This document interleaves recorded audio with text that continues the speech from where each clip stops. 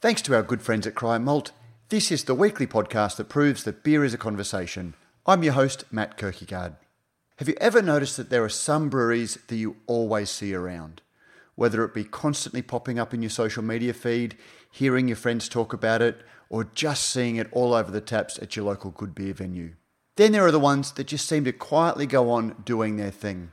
You don't hear much about them, and when you do, you think, I really should go and check them out. This week's conversation is actually a memo to myself to do just that. Check them out. I had been hearing about Sunshine Coast's 10 Toes Brewery since it opened in 2016. And with all of the excitement going on in that region, I had never actually stopped to check them out for myself. Thankfully, Josh Donahoe from Sunshine Coast Craft Beer Tours included 10 Toes on his itinerary when Pete and I visited the area earlier this year. And we recorded this great chat with owner Rupert Hall. Enjoy the conversation.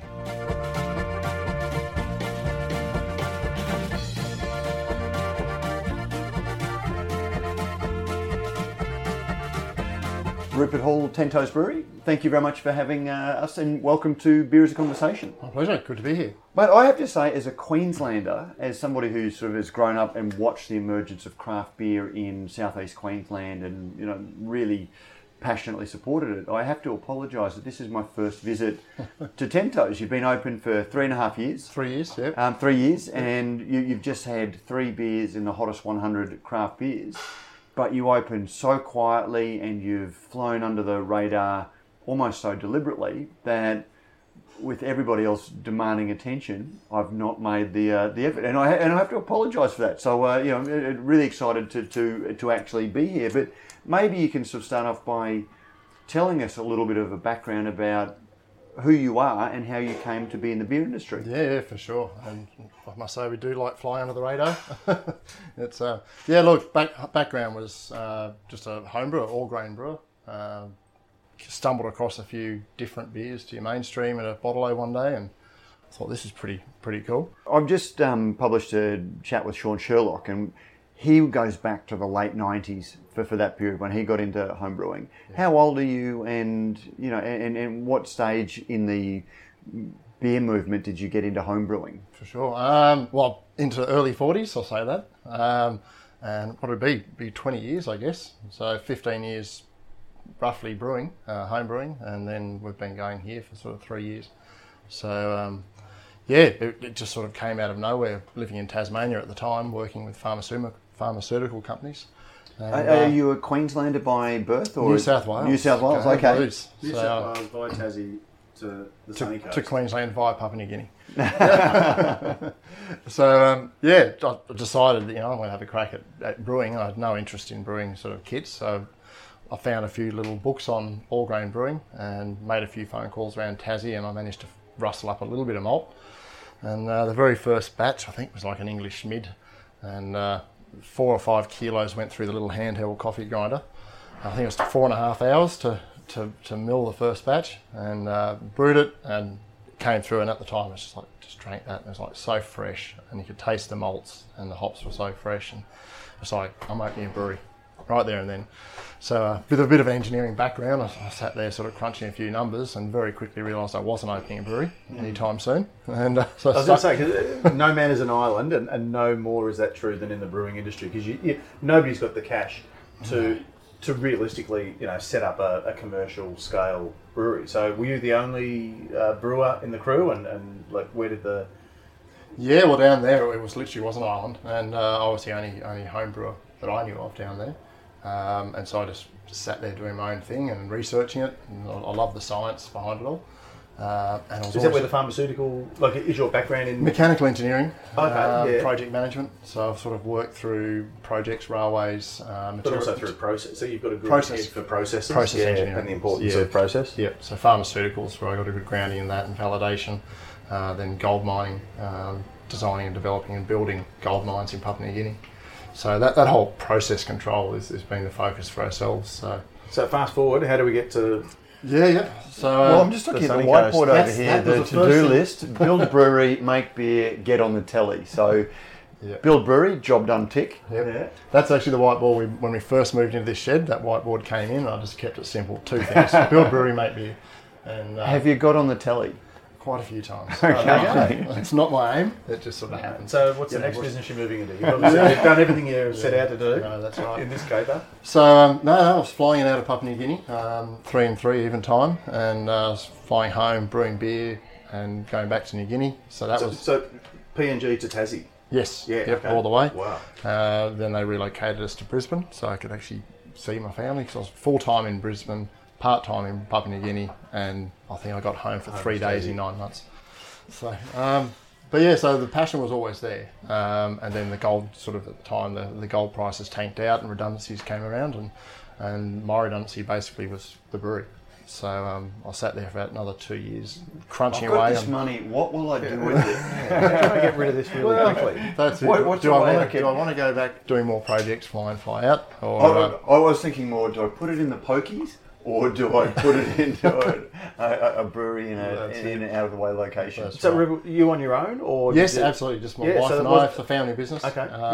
So it wasn't like the mates who homebrewed in the back shed and said, you know what we should do. No, look, Just literally on your own. back in the day when I was looking on the business plan and developing it all and the budgets, we looked at about 14 sites across the coast, from one end to the other, and every site had a different business model associated to it. And we were on the lookout for potentially a business partner, somebody who knew the restaurant game, the bar game. They could do front of house, I could do back of house, put our money together and have a brew pub. So we talked to a few people along the way, and not all our ideals lined up. And back at one point there, the dollar was riding high against the US, and it was looking like we're just going to be able to self-fund this 12-hectare brewery, nice shiny kit. And 6 months later, it all crashed out, and it was like, Back to 73 cents. And it was, literally. And it was like, oh, this isn't going to happen. So it was a bit devastating at the time. And then we stumbled across some unique equipment around the place and went on the way to building a Frankenbrew system. But with I was going to say, it's a dairy vats, the kettle's custom built. But it does the right things in the right places. And I think that's where you go back to your process control. And you've got insulated stainless steel vats. That's all you need. So it was, we spent the money where we needed it on temperature control, pH control, a bit of lab equipment, all those sort of things. Oxygen meters and those sort of things. But where we could skimp, we did skimp. And there are some things that you can jerry rig or you can kind of cobble together, and it'll do the job. It's just not a streamline. But yeah, it's interesting that and I'm guessing that's that project management background, that you work out what are your non-negotiables, what are the critical fail points, right? You know what, if we skimp on that, then all the money we've saved on this is, That's right. Not And then get the worthwhile. cash flow going in the business, and you go back in and start to add in those other pieces that you like. But it's So in terms of that cash flow, did that start? Did you go the contract route or get your beer made, Gypsy Brew or whatever? No. So it was straight here. Open the doors, start brewing on this bit of kit. And again, we did a very silent opening. We're not one for loud noises. So we literally put the roller doors up, and I think we did one Facebook post to say, hey, doors are up this afternoon for a couple of hours, and the place was full.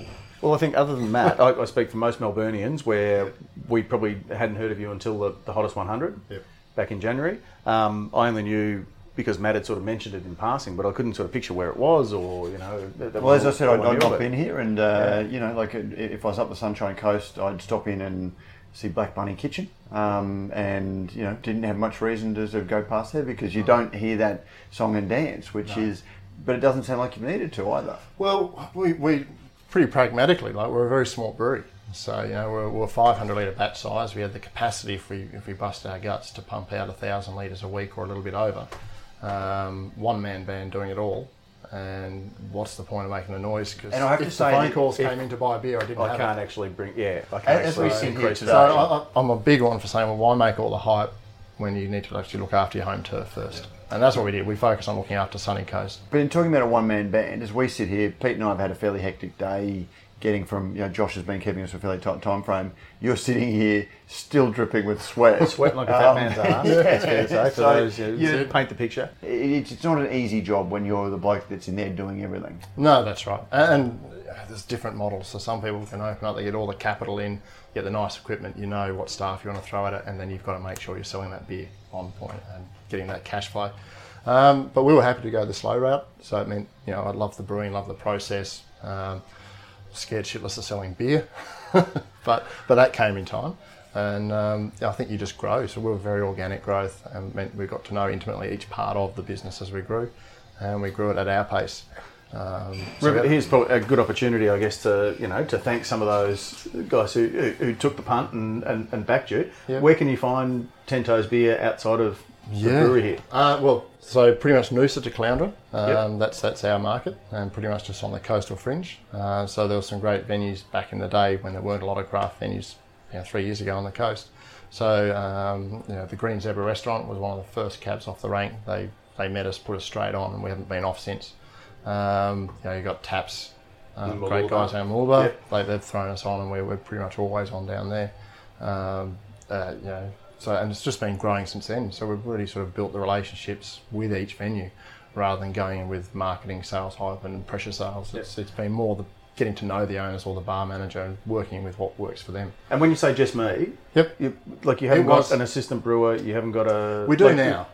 But for the first 18 months, I was the brewer, the bottler, the kegger, the delivery driver, the sales guy, the purchasing, the accountant, the whole lot. Yeah. So we were literally going 7 days, one person. So talk to us, what you're describing to us is the real fairy tale notion of craft.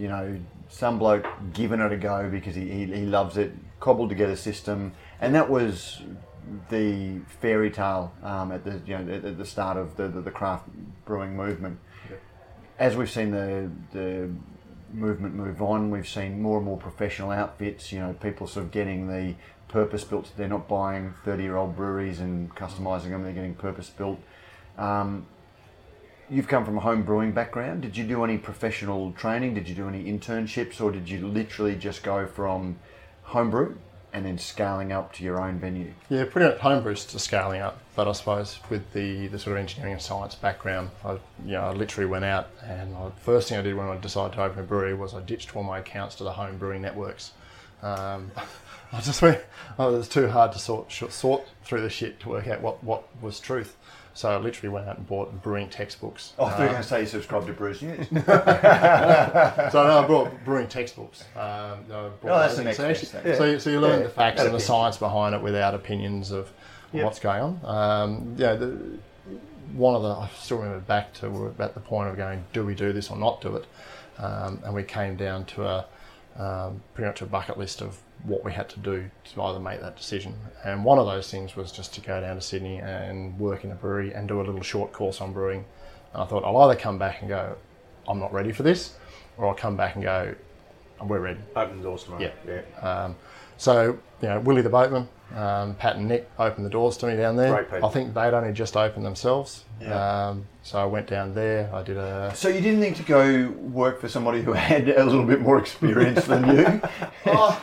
Well, you walk into the tap room, you taste the beers, and you go, they're tasting pretty good to me. And then you go and see that they're brewing on a Frankenbrew system as well that I think they bought for $30,000 from Victoria somewhere. And some really down to earth guys. And you look at how they're brewing, and you think, you know what, if that's how they're doing it and they're making great beer, then I think we're in pretty good stead too. We did a brewing course with, I think it was Vince Costanzo. Yep. So I did a little 5-day course with him down there for the same reason of coming back and going, I either know it, or I've learnt enough to do it, or gee, I'm not even close. And Vince is great people because he's got that big house background, but also that, I guess he's probably singing a similar song to you in terms of the technical, engineering sort of style. That's right. So, and it's getting that range of experience.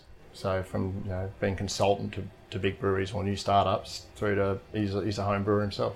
So, and who drinks 10 Toes? Where are you? Hey, you guys are. Well, even just before we do, walking through the tap room, the bar out there, I saw there was a young lady on her own. Two young ladies on different tables. There was a bloke there with his kids. A couple of high vis. Yep. And then a few blokes from, I think, Jaguar or Land Rover, so there must be a dealership or something. Local business, yeah. But all very different, spread of ages, a spread of... It is, and I don't know if that's... And we're talking mid to late afternoon on a Thursday. So mind you, it's 30 degrees and there's a cyclone. And we've got the heater on out there. I'm pretty extra salty peanuts on the bar. That's it.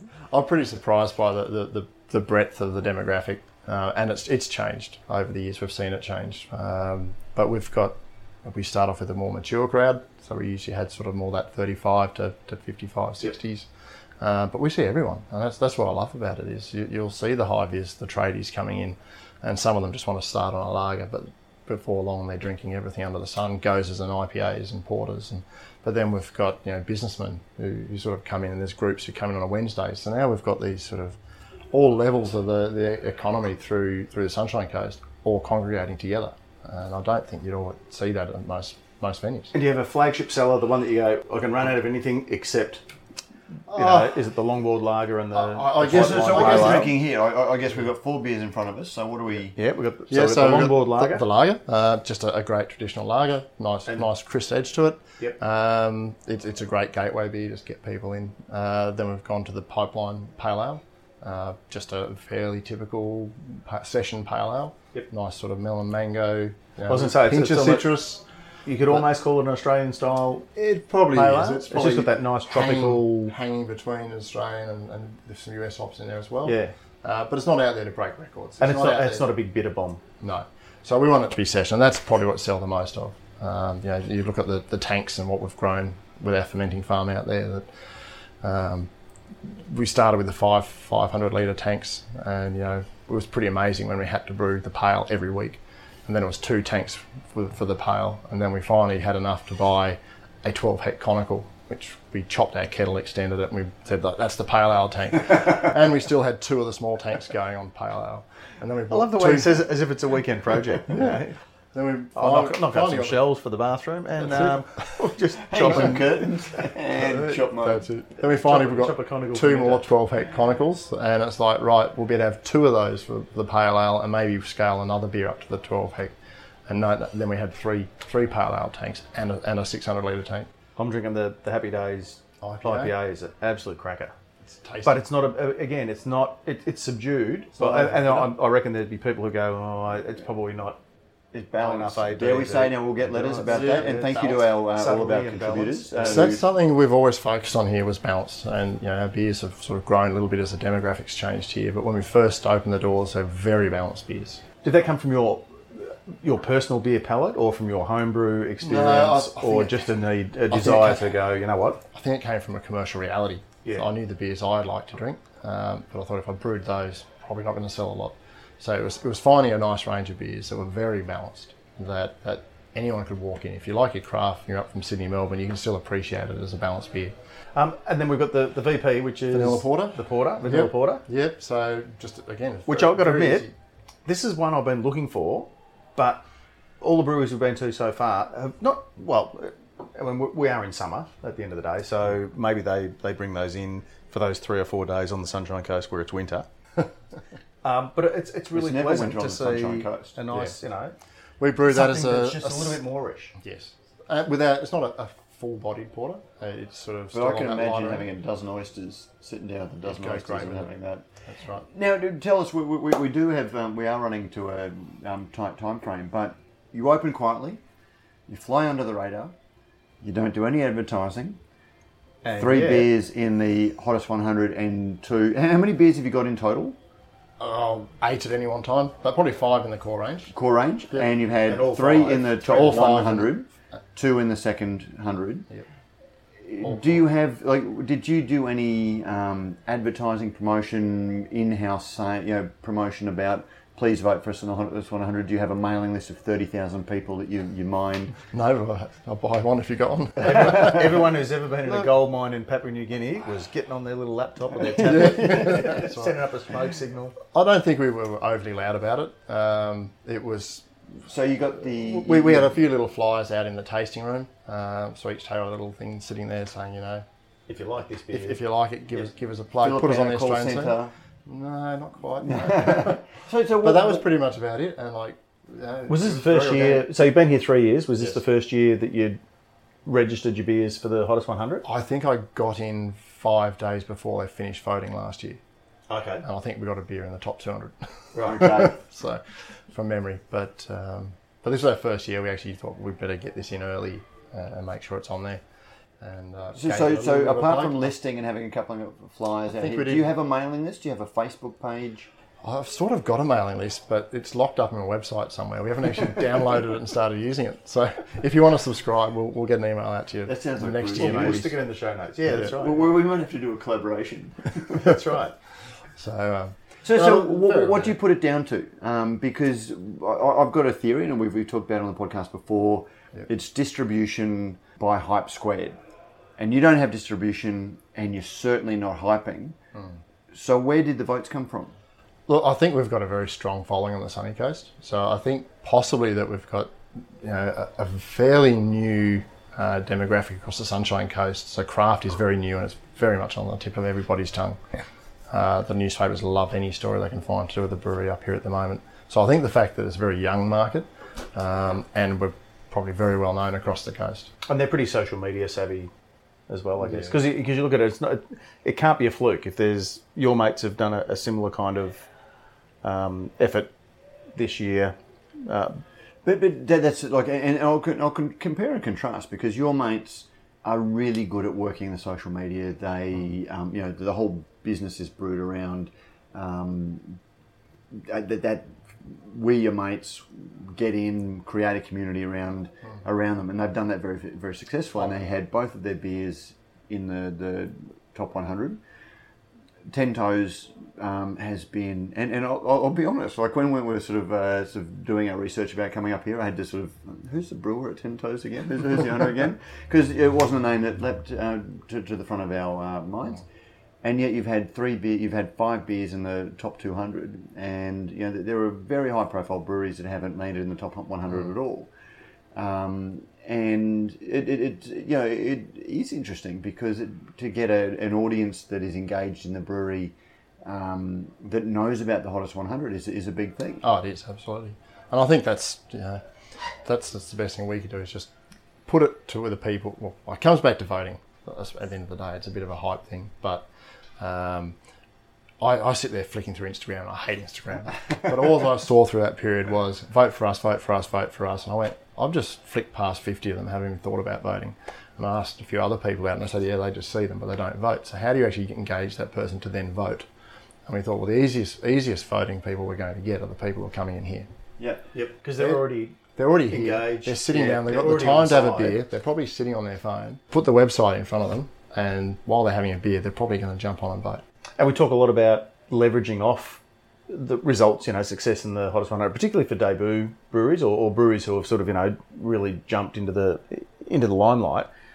It can often be really hard, and we talk about Michael Cameron from Pirate Life, who said he got 250 emails in the 2 days after they had 3 beers in the top 10. But they don't care about. I know it doesn't matter now. I know it's a different story now. But the thing is, you guys are in a position where, you know what, I can't afford to hype it up because if it works, I'm just going to disappoint people. If I bring 100 new people in wanting more beer, or another 10 cafes and restaurants and bars, sorry, I can't help you. We can't. That's right. So at the moment, how do you, I guess, where do you go from here? Yeah. So is it just a case of, I notice you've used the great little sort of very high quality waterproof decals with the Gab's Hottest 100 Top 100 sticker that the guys provide, and you've got those on the tap decals out the front.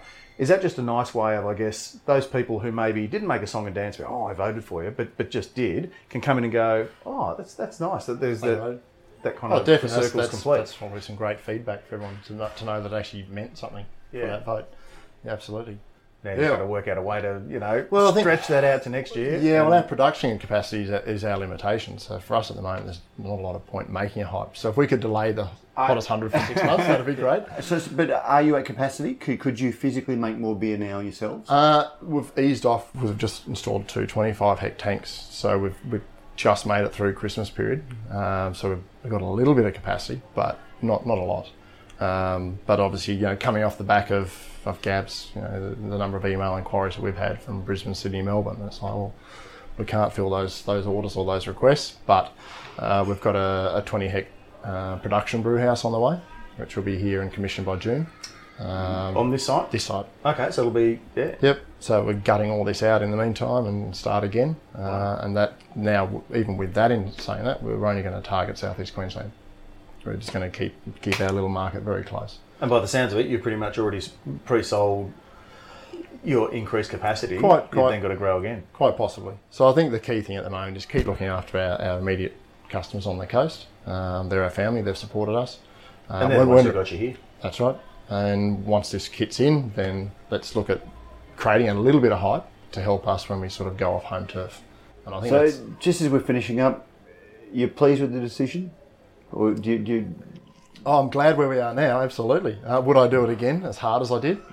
Possibly not. I guess the pertinent question is the family happy? Oh, absolutely. Well, we are now. And look, it's been tough. It's been a hard road. Were there times you sort of thought, the only reason I'm still doing this is because I've invested my payout into this thing and I need to make it work? Well, it has to work. It's small business and it's a high capital small business, so it has to work. I'm used to being a project manager for BHP Billiton and Newcrest Mining, and if you need a few more dollars, please, boss, can I have some more? Yeah. The boss hasn't got any more. So, look, I think it's probably more being tired and fatigued. That's when you get your low points, and when you're the only dog doing all the work. But does that balance out with every weekend I'm seeing the family, I knock off at night and I go home and I see my family? Absolutely. And rather than 3 months, 3 days in 3 weeks away. That's right. But at least where we've grown it to now, we've got a great little team on board, and it's more and more starting to run itself, and I can sort of focus on the business and not be tied up in it. In saying that, when the new brew kit comes in, I'm going to be the first one brewing on it. So. Nobody touches it before me. Yeah. There are only many conversations, Pete, when I want to stand up and clap at the end of the chat. It's pretty close. Yeah, but congratulations, Rupert. Really pleased we got here. Congratulations on everything you've achieved in the 3 years at 10 Toes, and also the Hottest 100. And we really look forward to hopefully sneaking in, for a few quiet ones when we're not on when the clock's not running. We're always welcome, and give it 6 to 8 months, and we'll be making a little bit more hype, I dare say, as we push beer off the coast. So no, it's a great opportunity, and enjoy the rest of your time up here on the coast. Thanks very much. Thanks very much. My pleasure.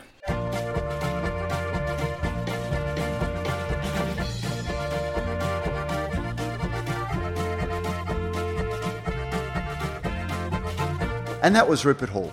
It was great to visit thanks to Josh's Sunshine Coast Craft Beer Tours, and that makes the point why beer tours like Josh's are such a great resource. We highly recommend them. Don't forget, if you like what we do at Radio Brews News, you can help us out in a number of ways. You can sponsor the show, either by a small monthly contribution or through a one-off donation. You can find details in the show notes. You can review our podcast on iTunes or your favourite podcasting service. Let us know what you think and help others discover the show. Finally, you can tell us directly what you think by sending an email to producer@brewsnews.com.au. All letters received will receive a Brews News bottle opener, and thanks to our good friends at Beer Cartel, the letter of the week will receive a mixed 6-pack of Australian craft beer. When Brews News cast and crew are buying online, we buy at Beer Cartel. We love hearing your thoughts on the stories we cover, because beer is a conversation, and we look forward to another conversation next week.